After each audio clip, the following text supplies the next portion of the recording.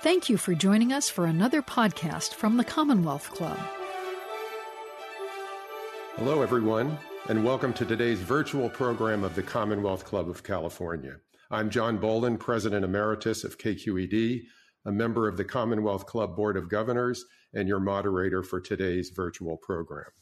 This program is part of the Commonwealth Club's Good Lit series, underwritten by the Bernard Osher Foundation. We appreciate your considering a donation to support the Commonwealth Club's work, and if you wish to do so, please click the blue donate button at the top of your YouTube chat box or visit the club's website at commonwealthclub.org. We also want to remind you to submit your questions via the chat room next to your screen, and I'll get to as many of them as possible later in the program.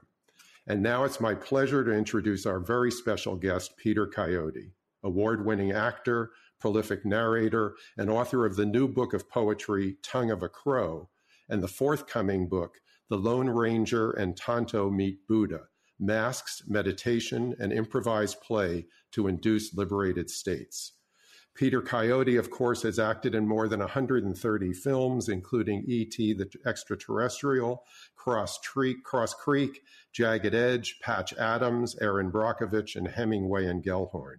He's also an Emmy Award-winning narrator of more than 200 documentaries, including for Ken Burns, The West, the National Parks, Prohibition, the Dust Bowl, the Roosevelts, the Vietnam War, the Mayo Clinic, and country music. And he is a political activist, singer-songwriter, and importantly for this conversation, a Buddhist priest. He's also a writer, having penned two memoirs, and he is now the author of a new book of poetry, Tongue of a Crow, and the forthcoming December book, The Lone Ranger and Tonto Meet Buddha, Masks, Meditation, and Improvised Play to Induce Liberated States, in which he reveals how to use masks, meditation, and improvisation to free yourself from overthinking, self-doubt, and fixed ideas of who you think you are. Today, I'm so pleased to talk with him about his amazing life, career, and particularly these two new books. Welcome, Peter. John, thank you so much. It's really nice to be back at the Commonwealth Club. I'd like to thank George Boland and the Dobbins and the team there for bringing me back. I think this may be the third time. So Tongue of the Crow is now out. Tongue of a Crow is now out. So I thought we'd start there. You've written previous books, but this is your first book of poetry. Have you always written poetry? And what was the genesis of this book? Sure. Well, I came here in 1964 to work with a poet named Robert Duncan in pursuit of a master's at San Francisco State Creative Writers Workshop. And I came at the cusp of the 60s, as the 60s was being engendered and coming into full flower. And I have to say that graduate school palled. And it wasn't long before I was in the streets and in the San Francisco Mime Troupe and helping to found the Diggers, and was off and running for a decade. And but I always wrote poems. I continued to write. And about 5 years ago, when I turned 75, I opened this drawer that was completely stuffed with papers and scraps and poems, 50 years' work. And I had a surge of compassion for my children, who I imagined sentimentally mourning for their poor beloved father and having to go through this pile of crap and not knowing what to do with it. So I wrote to some friends and I elicited help, and I finally wound up working with a brilliant poetry teacher and poet named Patrick Donnelly in Massachusetts.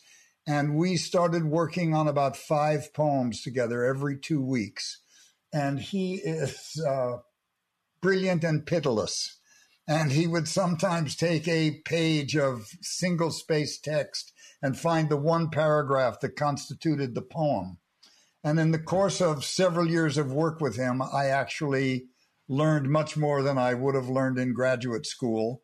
And so this little book covers 50 years span, but there are poems from the late 60s all the way up to today, and I'm still sending him poems and have my eye on a second book. So this is like a 50-year shoe dropping. Wow. And where did the title come from, Tongue of a Crow? It's a line in one of the poems, it's a kind of list of, let me see if I can find it quickly. It's a kind of dark puppy, as a number of these are. World on... And actually, I was going to ask you to read a favorite poem or two. It could be the one with the title or any other one that you...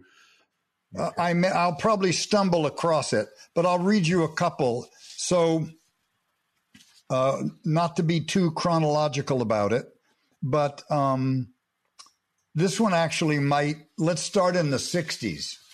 In 1969, the Grateful Dead gave me a ticket and sent me to London with Ken Kesey and his group and a couple of Hells Angels and some of the Diggers to assess the Beatles and to figure out if they were as culturally hip as they were musically hip.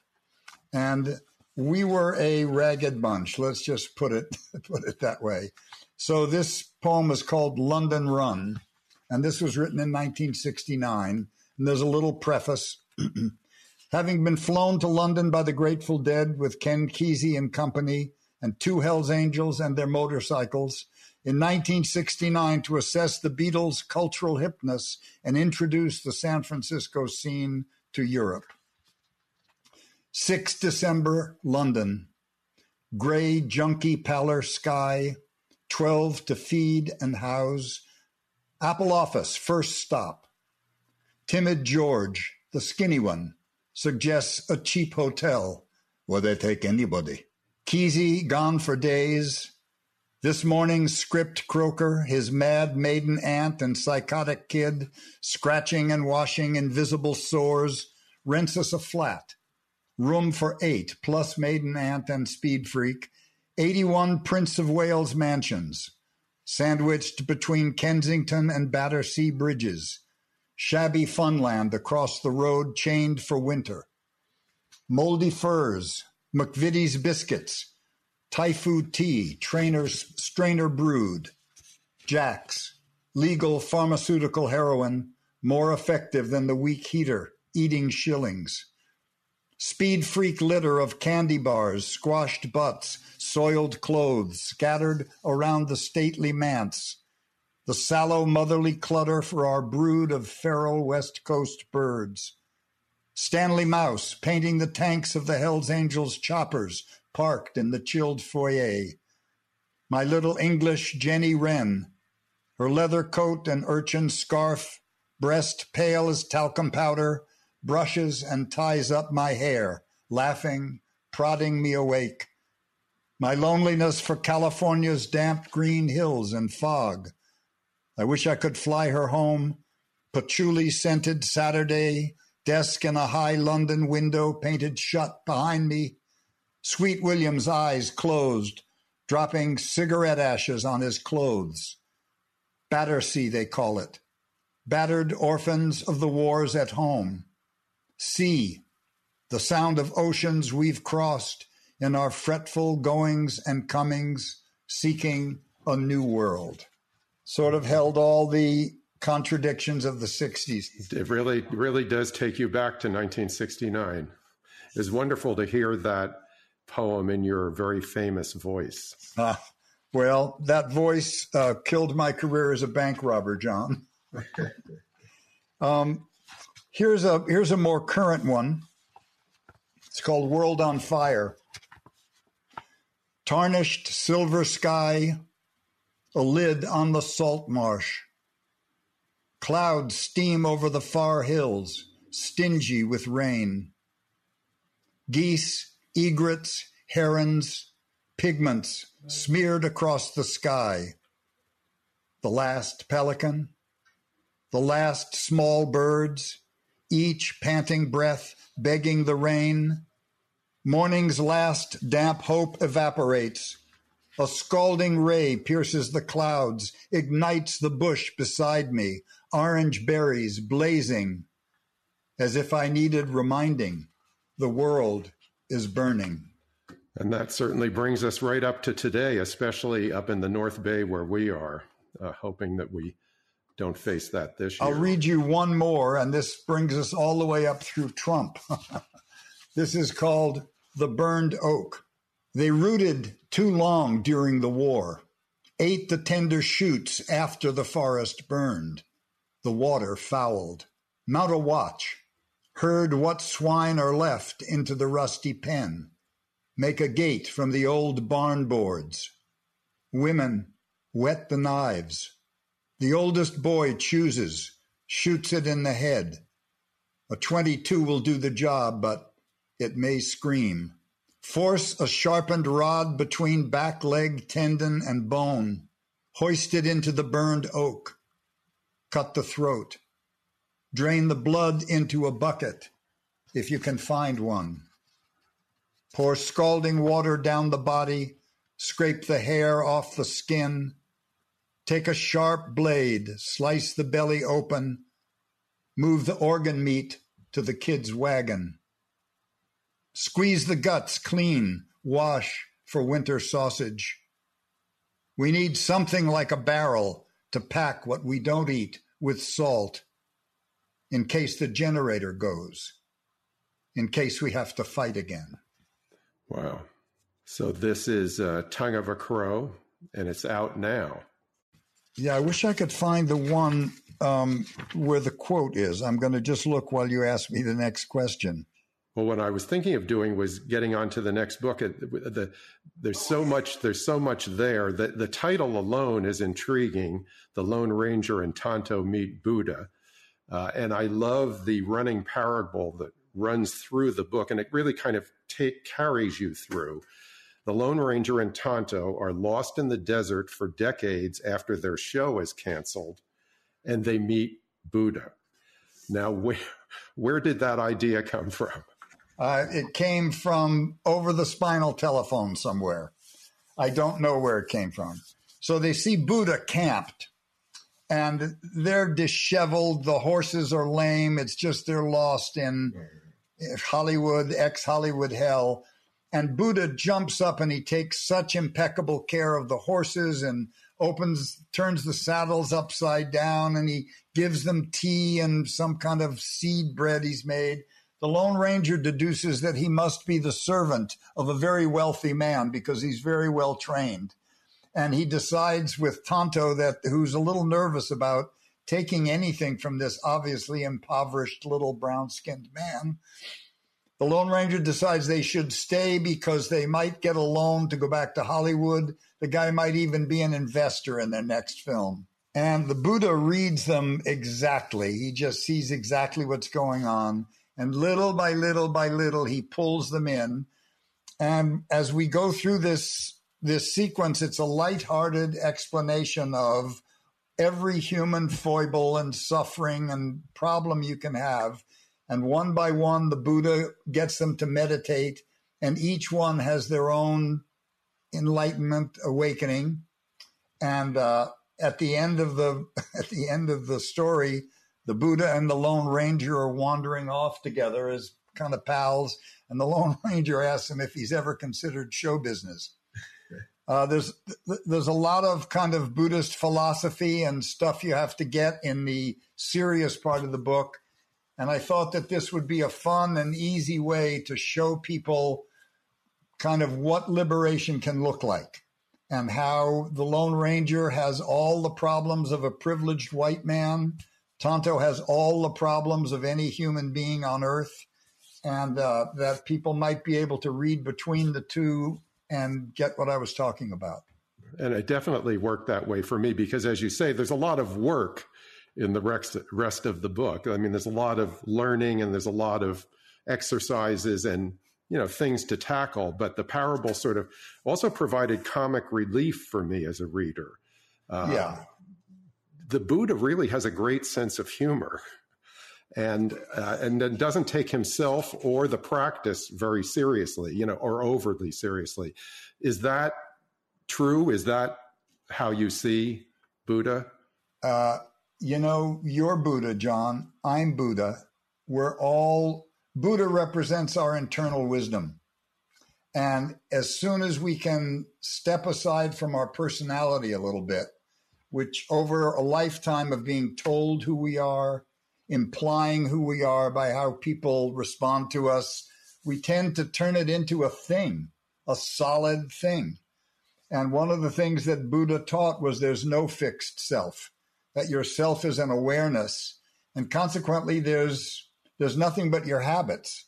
You are free to change them if you know that. And once you step aside from your personality or learn how to do that repeatedly, you're not carrying all the weight of your past mistakes and what mom did and what dad did and, what your wife said this morning. And what arises is ebullience and fun and appreciation for the magical world we inhabit. And actually, I think it's pretty original, your use of masks in combination with meditation. Tell us about how you discovered the power of masks when you were very young and with the San Francisco Mime Troupe. Okay.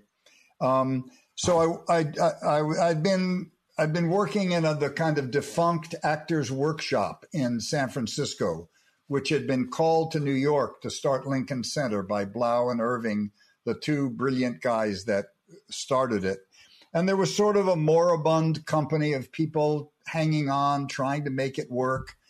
And we did a big play by Brecht, a big premiere, and I was a photographer. I did 80 photographs of rehearsals, preparations, production, mounted them at my own expense, put them in the lobby, and nobody said a word. Nobody said thanks. Nobody said, gee, it made the lobby look great. So we were renting our smaller theater, the Encore Theater down on Mason Street, to this little company. And I wandered down one day to look at it. And here were photographs of these fabulous looking women and people out in the parks and low-cut bodhis and, people in masks and playing instruments. It just looked like so much fun. I thought, that seems like something I'd like. So I went to see one of their performances, and they had reconfigured 16th century Commedia dell'arte with stock characters. Just think Punch and Judy for adults. And it was so much fun, and yet they were talking about current political events with such irreverence and such improvisatory wit. I went down, I met them. There was one of the beautiful women in the office typing. And the next thing I knew, I was in that company. And I got to play this character, Pantalone, and he's an old miser. And he's just kind of incorrigible. He says horrible things. He does horrible things. And in this play, he was a munitions manufacturer. And as soon as I put the mask on, has a very long nose and a little goatee, and I'm wearing a robe, and I have a little pouch around my waist, which had a little cloth coming out of it. As soon as I looked in the mirror, I heard the voice of my old Jewish grandfather speaking, and the character popped into mind. And Peter Cohan, who I was at that time, just disappeared. No, I wasn't. I was Peter Coyote. He just disappeared. And suddenly I was in the identity of this character, and I was fearless. There was nothing I couldn't do. And I experienced a kind of freedom from self-consciousness, shyness, doubt, worrying about what other people would think that was just illuminating. It really just set me free. And on the stage, I couldn't make mistakes. I could say the most horrible things. The first thing he ever said on the stage was, I'm introducing my whiny daughter, who was just, spoiled and entitled and rotten. And I turned to the audience and say, I love my daughter. The reason I love my daughter, she killed my wife in childbirth. And I knew it was like impossible, but the audience found it hysterically funny. So later on, when I began to study Zen, and I began to meditate more, and I began to teach kids in Zen Center, the children of the priests, acting, I started to see a confluence between the pursuit of liberation through meditation. And over the years, really over 40 years, I began to work with acting improv exercises. And what I realized they did was they pushed people up against their notion of themselves. Normally, we don't see ourselves. But if I change your posture into a posture that's uncomfortable to you and you start saying, wait, that's not really me, you've discovered an edge of the self. So we would do improvises that stretch the bookends of your identity, make you a little uncomfortable, but in a safe place. And it turned out that when I put a mask on you after a morning's warm-up and I hold a mirror in front of you, that mask just wiped out your ordinary personality. And it happened 100% of the time. And I would have each person try on 3 different masks. And for 10 minutes, they would have an identity which was not them. And the them took away their shyness and self-consciousness. And I realized, wow, this is like enlightenment light. And so I began using it as a lost leader, saying to people, look, you've just had an experience of selflessness, cold sober. You've had an experience of total freedom without self-consciousness. So that if you want to make this recallable without the masks, you have to learn how to meditate and you have to learn a Buddhist description of reality. And then I would talk about that. And so I've been doing this for about 45 years. And I've never had people not have that experience of liberation. But about 5 years ago, I started working with a woman who's a friend. We have the same voiceover agent. And she runs a very good school in Sausalito called Voice Tracks. Right, I'm familiar with it. Okay. So I started doing the class there. And one day I started doing, we would do these exercises in the morning, and then I would do a master class in reading in the afternoon. And one day, really just on a Hummer, all the kids were good. They were all polished. They all sounded like other professionals they had heard. And I was getting bored to death. And I knew that Samantha wasn't happy either. I said to one of the people, read this in the voice of one of the characters you discovered this morning. And it came so vividly alive, the entire class sat up. It was musical, it was original, it picked every important word in the text. And I suddenly realized that it was applicable, it was a tool. Even though the voice was inappropriate, let's say, imagine Tony Soprano selling a Rolls Royce. It's not appropriate. But once they had broken loose, I could say, read it again in your own voice, and everything was still there. And so during the pandemic, I stumbled on a way, because I couldn't put masks on people, I stumbled on a way of having them take their picture, turn away, make a face, take a picture of it, and then turn back and hold that picture up to the camera and give us the voice. And that was their new character. And it worked pretty well. I wouldn't say 100%, but 95%. And people had breakthroughs of freedom and ease and relaxation. And what they discovered was that you're always the best as yourself. As Oscar Wilde once said, be yourself, every other role is taken. And people don't have confidence in it. After reading, I really want to go out and get a mask. But obviously, it's not the masks we've all been wearing for COVID or even the Lone Ranger's mask. It's really, ideally, a full-face, white, blank mask, right? Yeah. I've been trying to find the woman who made these masks for me, these white masks. Some masks live and some don't. I have 2. I have some brown masks, which are very good. But my favorite are these white masks with little red lips, like reddish lips. And they're neutral masks. They don't have a strong feeling, but they have a definite feeling about them. And what's interesting is they change completely with the person that puts them on. So a mask that looks humble on one person will look regal on another person. A mask that looks highly sexual on one person will look sly and snide on another person. So, and some masks don't do anything. They're just not alive. And for some reason, I lost track of this woman. I've been on Facebook. I've gone through my contacts, and because they're the best masks I've ever used. And talk about the importance in the masking of the mirror and then the warm-up exercises. I was interested that you indicated that you shouldn't just put the mask on and expect something to happen, that the warm-up exercises and the way in which you use the mirror are really key. Oh, God, I'm just going to bring you with me everywhere, John. You actually read and understood the book. Well, I really want to do this masking thing. So. Well, I'm going to start doing these for the public as opposed to just at Voice Track, because people are really after me to do it. And I'm hoping the book might unleash a flood of requests. But here's the deal. I've put the mask on people before, and what I find is it just sort of paralyzes them.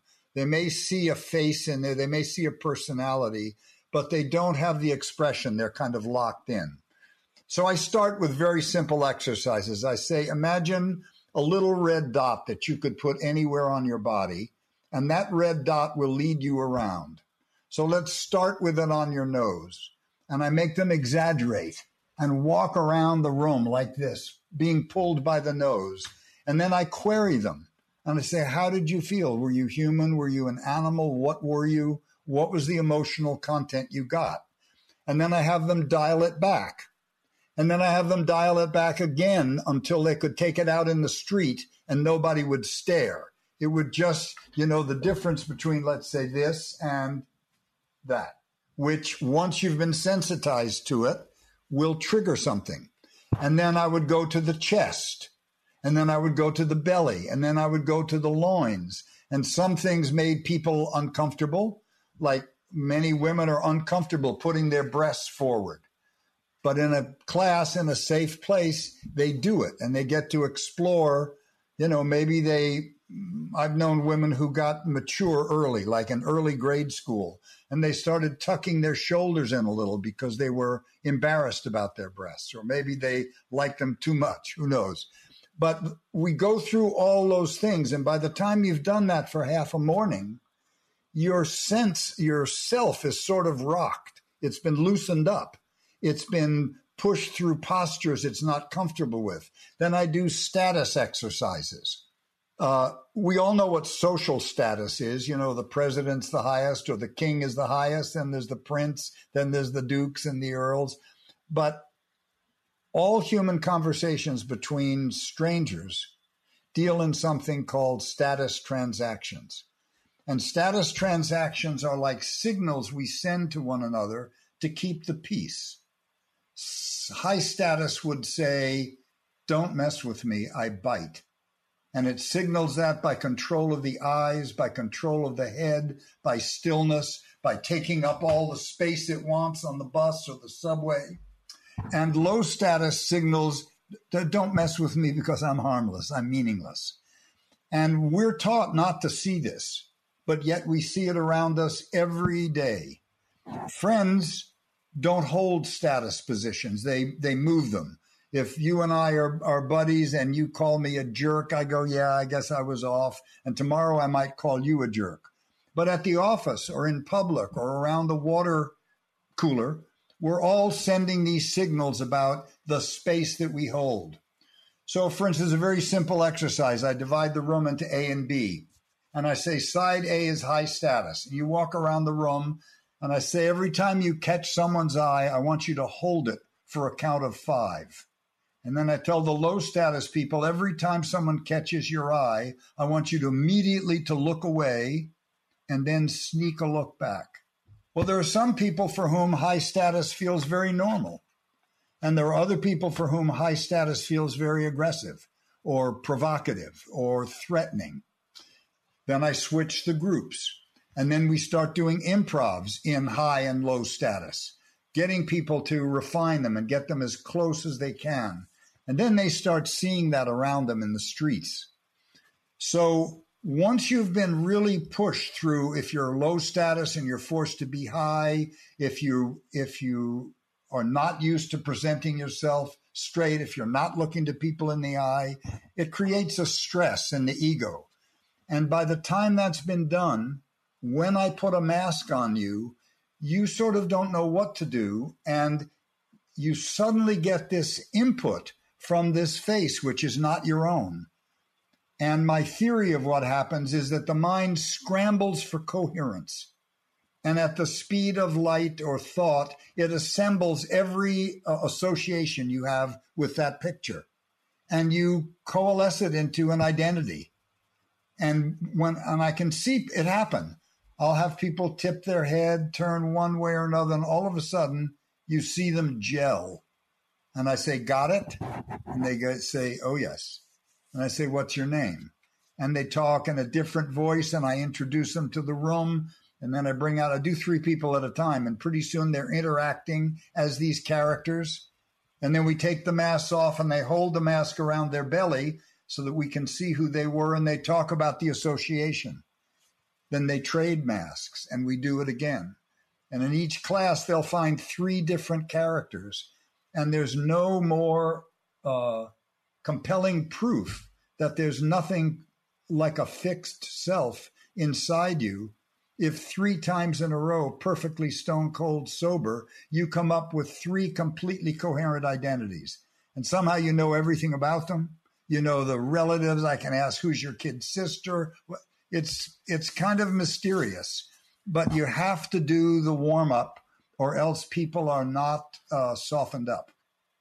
And how are masks like drugs in terms of inducing a temporary transformation? That's a good question. So anyone who's read my books know I have nothing against drugs. But let's take psychedelics. I was talking about Michael Pollan about this morning. Psychedelics can really offer you an astounding experience. Great vividness, great recalibration of the universe. It's coming back in favor now somewhat. It's being used in psychotherapy and various kinds of groups. But to me, an LSD trip or a psilocybin trip is like taking a helicopter to the Grand Canyon. The vista is awesome. It's staggering. It can change your perspective. But if it's a one-time, but first of all, you got there in a helicopter and you can't get back without the helicopter. Whereas if you had walked there, which would be the equivalent of meditating, you'd have left your own trail of breadcrumbs and you could get your way back there. So I'm not faulting it, but if you just have a one-time experience, it's never going to overcome a lifetime of habits and responses. And in time, the kind of shadowy sides of your personality will obscure that. Something will be different. You'll have an insight, you'll have a memory, but you need to revisit the Grand Canyon as often as you can to solidify it. So meditation is obviously one of the ways to get there. In his book, Changing Your Mind, Michael Pollan talked about an area of the brain called the default mode network. I never knew the name of this. I knew such a thing existed. And the default mode network is what prevents us from being high all the time. Obviously, we would never made it through the crucible of evolution if we were so enamored of azure blue butterfly that we failed to notice the saber-toothed tiger behind us. So in terms of efficiency, in terms of predictability, we can operate with very few data points. I mean, all I have to do is see your 2 eyes and ears, and I go, oh yeah, human. I don't have to pay excruciating attention to every leaf. I know what a leaf is. I know what a tree is. So there's a benefit, but there's also a reductive penalty for it. You stop being completely immersed in the moment. You stop totally feeling life as it unfolds in front of you.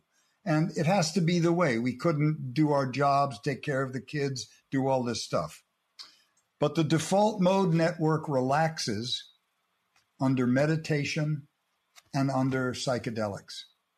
And it allows synapses to make new connections. And it allows them to forage and break new grounds and get out of the little runnels that they've carved in the mind.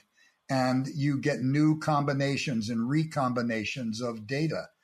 And it's very powerful, but again, until it's kind of committed to a deep knowledge that you can call upon, they just represent peak experiences, and they don't necessarily change long-term behavior. And so you use masks in workshops, but meditation's really at the heart of your practice. What's the connection between masking and meditation? Well, I start every class with meditation. I teach people how to meditate. In meditation, in Zen meditation, what we do, you're doing three things. You have a little mudra, which I'll show you. It's this pattern with your hands. And this is an attention gauge. As long as this circle collapses, your attentions collapse. If your thumbs disappear, your attention's collapsed. So we have this mudra, and we sit upright with our ears kind of pulled back a little over our shoulders, holding this mudra. We look down, eyes open, 45 degrees. We're not trying to escape this world. We're in this world. And we let our stomach pooch out so that we can breathe to the bottom of our diaphragm. And then we just stay aware of our breath. Sometimes you count your exhales, but you can't get more present than following a breath as it comes out of your nostrils. And by not moving, you're depriving the brain of inputs. You're depriving it of, all those restless twitches and stuff. All that stuff is allowing the mind to just kind of calm down on its own. And the first thing people discover is how busy their mind is. It's why the ancient East Indians used to call it monkey mind. It's just running all over the place. But that's what it does. And one of the things that meditating does is it sequesters the awareness that we've put into paying attention to our posture, our mudra, and our breathing to give ourselves a perch from which we can watch the mind. So instead of being hooked by a thought, instead of, a guy cutting you off and saying, I'll kill that son of a bitch, you can say, wow, that really made me angry. Where's that in my body? What really triggered me off? And by doing that day in and day out, year after year, you kind of exhaust a lot of your old narratives. Oh yeah, my dad did that, but I've been pissing and moaning about that for 30 years. Maybe I'll let that one go now. So the mask does the same thing in a funny way. The mask short circuits the default mode network because it takes every idea of the self out of it. It just feeds you back information that's totally foreign. So you're not basing any of your choices on an idea of your identity. So when we meditate, so Buddhist theory would say there's a difference between the personality, the ego, and the real self, which is the vibrant energy of the universe. Emptiness, Buddhists call it. And emptiness extrudes forms moment after moment after moment. Think about a choppy ocean with lots of little peaky waves on the surface of it. Well, each of those little waves rises up into form for a while, then it settles back into the ocean. And when it's in form, we could call it any nameable object in the solar system. A person, a species, a mountain range, a civilization. It comes up into form for a while, then it settles back into the ocean. Well, the ocean is the formless, pregnant energy of the universe. And what those little waves forget, and what we forget as people, is that we have never for one instant not been part of the ocean. So understanding that we are a transitory phenomenon, we are not a fixed sense in any being. We're going to come up into form for a while, but we've never been detached from sunlight, oxygen, microbes in the soil, pollinating insects, the people that grow our food, that ship it, market it, sell it. And so the big view, the big mind is that. The little mind is the personality. And it has a lot of work to do for us, but it's also exhausting because it's a world of contradictions and we're always having to pick and choose. Whereas meditation allows us to slip alongside of it or to drop out from under it a little bit. And in emptiness, There's every possibility. There are no contradictions because what you like and what you don't like are equally contained in it. Is that a coherent answer? Yes. And of course, meditation is not something that like that you start doing. What were some of the challenges you faced originally at the Zen Center in trying to learn to meditate? Well, you have to understand that when I came to Zen Center, I was a tangled up ball of barbed wire. I had been living 8 years pursuing absolute freedom as only a young adolescent and early maturing young man could do, which meant as much sex, as much drugs, as much political ideas, as much craziness as it was possible to exist with. And then over a course of time, the 60s changed. We had children. Suddenly you couldn't have free-for-all communes anymore. You couldn't have Wino Eddie playing the tom-toms at 4 a.m. when mothers were waking up to nurse at 5:30 and 6.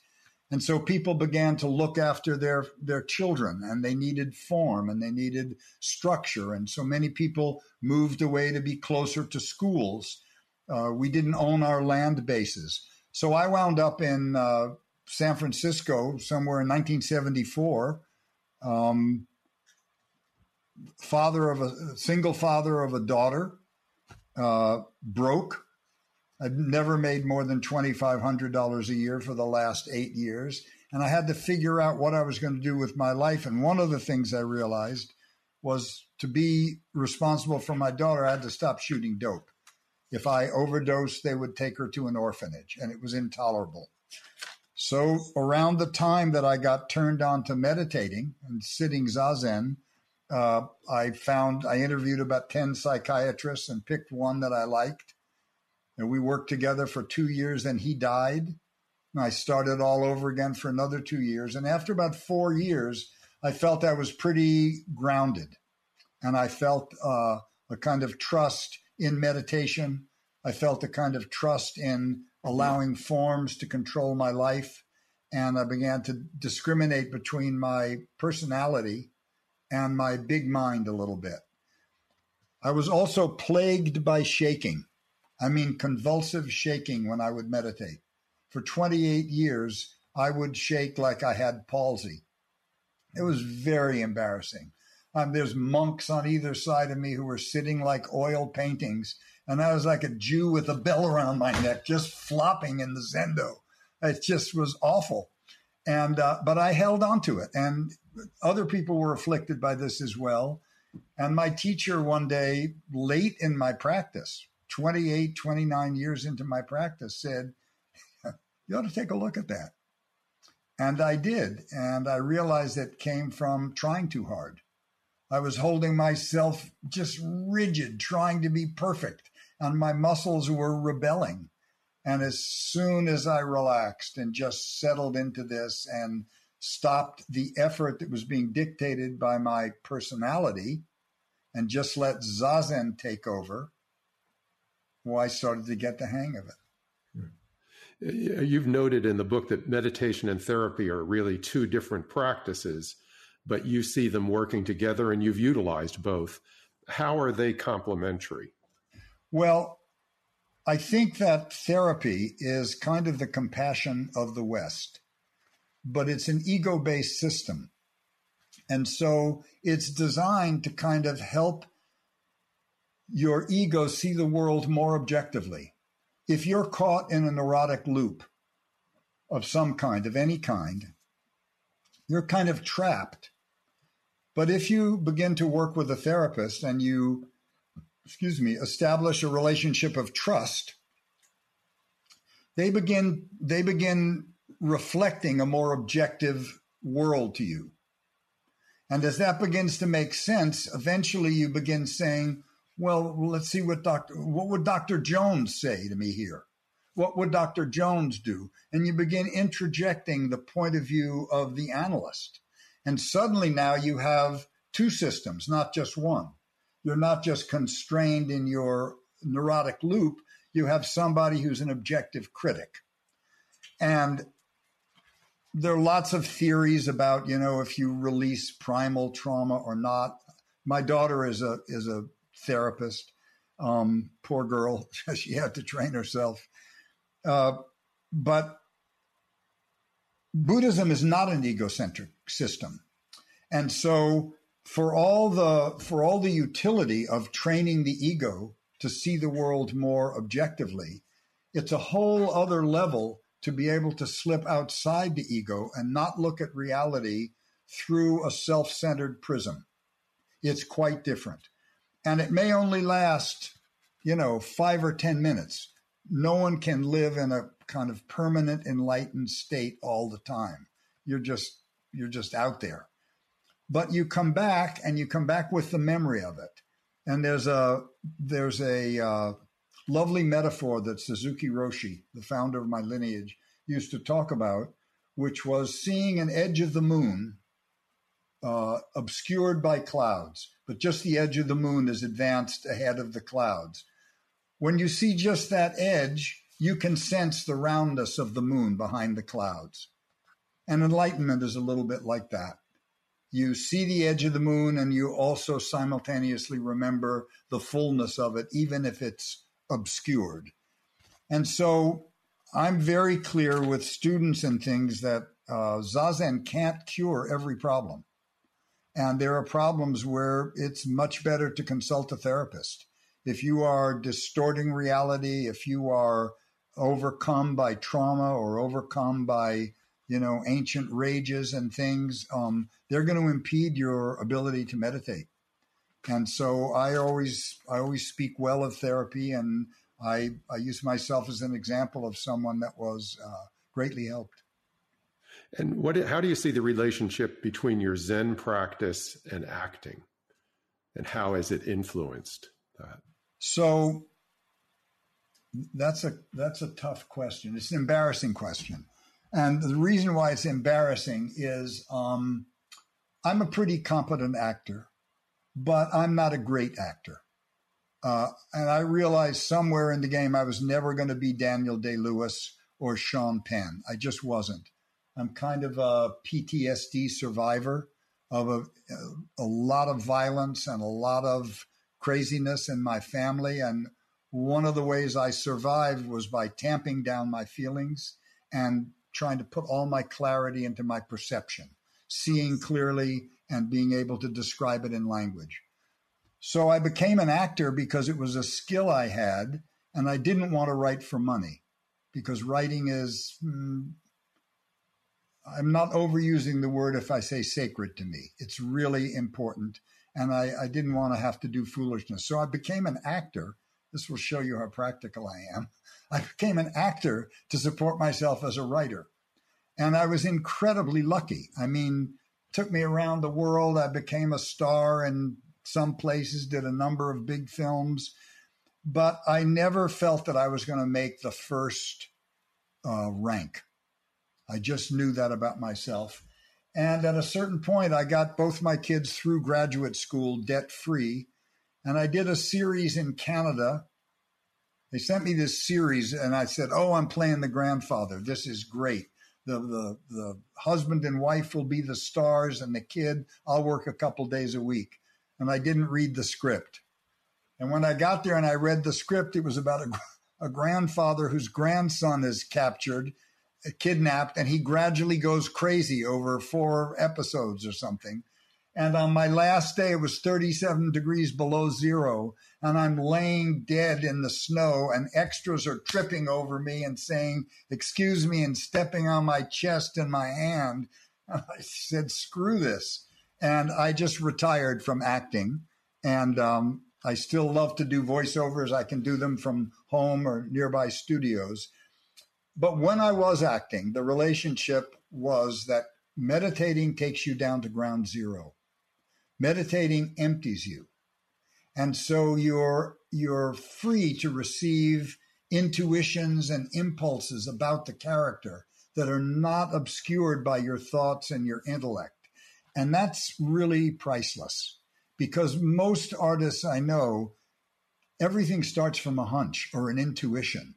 And then you write a sentence, or you make a line on a piece of paper, or you make a movement as a dancer, and then you step back and you evaluate it. And by going back and forth between logic and intuition, that's what the creative process is. It's a problem-solving mechanism.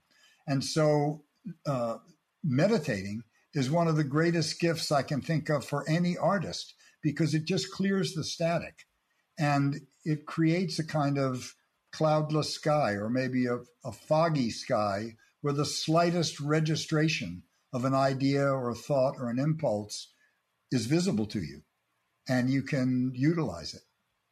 That's great. Actually, this brings up a question that came in from the audience. How did you start doing narration, and did you expect it would be a career? No. So I was actually doing ads before I became an actor. When I came in from the cold of the counterculture, I had to make some money. So I made a CD of myself speaking in about 12 different dialects, telling people what an idiot this guy Peter Coyote was. I wouldn't trust him with a woman. He'd jump on her like a kangaroo. And I took it to every ad agency in San Francisco. And it made people laugh. And they started calling me, and I started getting voiceover work. And it was paying triple scale. I was making more money than I had ever made. And somewhere after working on the Arts Council, I'd never even thought of the movies at that point. But I worked for Jerry Brown on the California Arts Council, and I was appointed in 75, and I was elected chairman in 76. And it was something I was good at. All my years in the counterculture, I'd learned to talk to every kind of person. And the Arts Council became a huge success, and it gave me the confidence to realize I didn't have to stay just addressed to the counterculture. And I resolved to try the movies, and I'd give myself 5 years. And if I got lucky, great. If I didn't get lucky, I'd do something else, but I wouldn't die with the what ifs. And I got lucky. And I think I lost your question. Sorry. It was just how you started in narration. So obviously you started in narration early on. Yeah. And then once you get any kind of celebrity, you fall into a category called celebrity voiceover. That's when you're hearing United Airlines commercial, and you go, oh my God, that's Gene Hackman. Oh, that's Martin Sheen. Well, I slipped into that. And that was also very remunerative. Most people forget that 95, 96% of actors are out of work immediately after the job ends. After E.T., the most profitable film of all time, I was out of work for 9 months. After The Jagged Edge, I was out of work for a year. So suddenly you get a chance to do, Mutual of Omaha commercial, or an Apple commercial, or a, car commercial. That's serious money. And I had 2 kids in private school. I had first one house, and one wife, then an ex-wife and another wife to support, and another house. And, your bills don't stop because you're out of work. Another audience question that's related. How is the experience for you working as a narrator for Ken Burns projects? That working for Ken Burns is the reward I got for every good karmic deed I've ever done. He and I have more fun, and there's more teasing and more stuff. And I'll tell you this funny story about it, because it didn't start well. I did a story called The West, which was produced by the young men who produced The Civil War for Ken. It was about an 8-hour series. And he heard it and he liked it, and he wanted me to do the national parks. So someone arranged a meeting, and he came in, and he's kind of an elfin creature. He's ferociously bright and good-humored and just sparkling with wit. But he came in with this pile of scripts, and then another pile of CDs, DVDs on top of it, then a pile of yellow legal pads, and another pile of pencils. I mean, it looked like he was on African safari. And I said, what is that? He said, well, these are the scripts, and these are the DVDs, so you can follow the one in the other.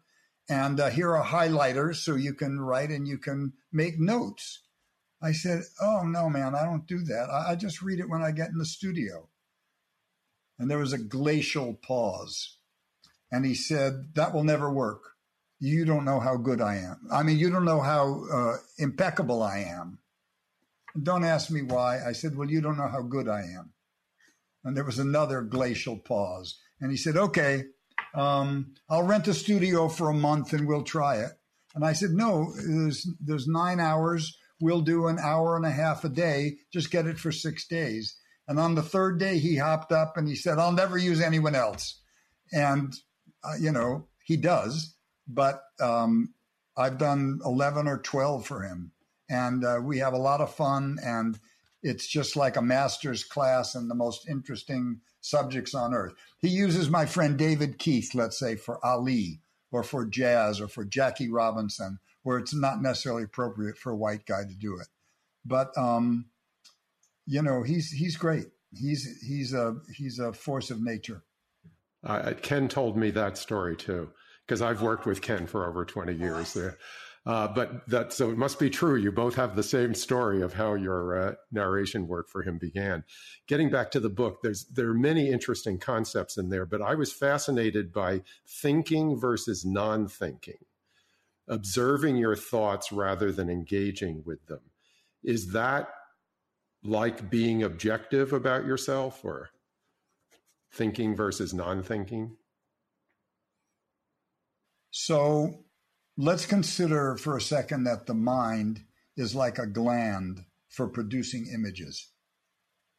It produces images, it produces sounds, it produces snatches of conversation, at least mine does. And as they rise up out of nothingness and gel and you feel them and they disappear, that's not actually thinking. Thinking is when you engage with them. So the image that I have is like sitting in a stick shift car. As long as the clutch is in, you can race the engine as much as you want. It's not going anywhere. But when something comes up that you want to engage in, then you release the clutch and you focus the mind on that and do it. So we can call Zazen non-thinking. When you find that you've been carried away by thoughts, then you've dropped your attention. But if you're maintaining your attention, you can just let thoughts come up. You watch them, you feel them.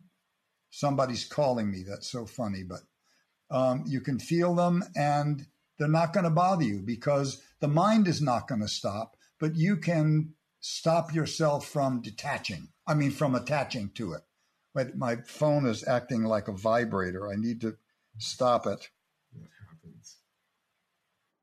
Well, while you're doing that, if you still have the book handy, an audience member has asked if you would please read 6 Cold Comforts on page 53. Well, that audience member is very smart because it's open to that, because that's where the title of the book comes from. Oh, great. 6 Cold Comforts. A burglar sacks your house, dropping a pearl necklace as he leaves. A mugger rifles your wallet, tosses back the picture of your ex-wife. Slitting the tongue of a crow enables it to speak English. How to bring home the bacon in Bengal. Club the baby's foot. Protesting corruption. A man immolates himself. Temporary relief from the cold for homeless vets. Getting what you asked for. Served on your lover's heart. Salty gravy tears. Cheerful. So here's one more I'd like to read. This is probably the newest one that's in the book. Do I have time to do this? Yes, you do. Okay. It's called Hawk Feathers. The tangerine tree, pregnant with its weight of tiny suns, shades my deck, bird feeders, and suet. Television twitters from inside. I've hung hawk feathers on threads to deter the birds from smashing the reflections of trees, far hills, and clouds. But still, here's a tiny goldfinch, stunned on the boards. I blow on it and it blinks. Set it near the water dish. Stand guard. The hills, the silence of laurel, apple blossoms, plum blossoms. Inside, the president blames a stylish Muslim congresswoman for 9/11. Who will rid me of this troublesome priest? The finch flaps its baby wings twice, lofts its puffball body into the air, falls 10 inches, clutches the thorns of a climbing rose. A sharp-shinned hawk hurtles from within the tangerines, tearing it off into emptiness. My children live far away. Beautiful. Thank you for that. We've reached the point where we just have time for one last question, and I think this may be on a lot of people's minds. In addition to buying the book, what's a good way to get started with masking and meditation? So I would start with meditation. Alas, I'm the only person that teaches this, and I've been trying for years to kind of train some disciples or train some people to do it. But, you know, I have this funny bifurcated history in acting and Zen. I would start with Zen. I would start with, if you could find a group, find people to sit with. It's important. You don't have to join. It's not like joining a cult. But there's Zen. I mean, you can swing a cat in Sonoma County and hit a Zen teacher. So you can find Zen groups everywhere, and they will teach you. I like the Tibetans very much. They have a lot more fun than the Zen people do. There are long histories of meditation, and I'd suggest that anybody start with Suzuki Roshi's wonderful book, Zen Mind, Beginner's Mind, which actually has an audio book that I narrated. You'll get a sense just from the meditating. And eventually I'm going to figure out a way to take this on the road and do it. And if we can I can only teach about 15 people at a time. It's never going to be a mass event. So maybe I'll invite people to put 15 people together and I'll come out and do a day's practice. But certainly the book will give you an idea, and you can certainly practice any of the exercises at home. They're designed for that. And you can, at the end of your first day, try a mask on, look in the mirror, move your head around, see if something happens. If it doesn't, you'll know you need me. All right. Thanks for that. Our thanks to Peter Coyote, whose new book of poetry, Tongue of a Crow, is available at your local bookstore and online. His forthcoming book, The Lone Ranger and Tonto Meet Buddha, Masks, Meditation, and Improvised Play to Induce Liberated States, will be published in December. This program has been part of the Commonwealth Club's Good Lit series, underwritten by the Bernard Osher Foundation. We also want to thank all our viewers for joining us. I'm John Boland, and now this virtual program of the Commonwealth Club is adjourned. Thank you, John. You've been listening to the Commonwealth Club of California. Hear thousands of our podcasts on Apple Podcasts, Google Play, and Stitcher. If you like what you've heard, please consider supporting our work and help us bring 500 programs a year to listeners like you. Go to commonwealthclub.org/donate. Think your way around the world with our travel programs to exciting domestic and international destinations. And when you're in the Bay Area, please join us live at our events. Thank you for listening and for your support.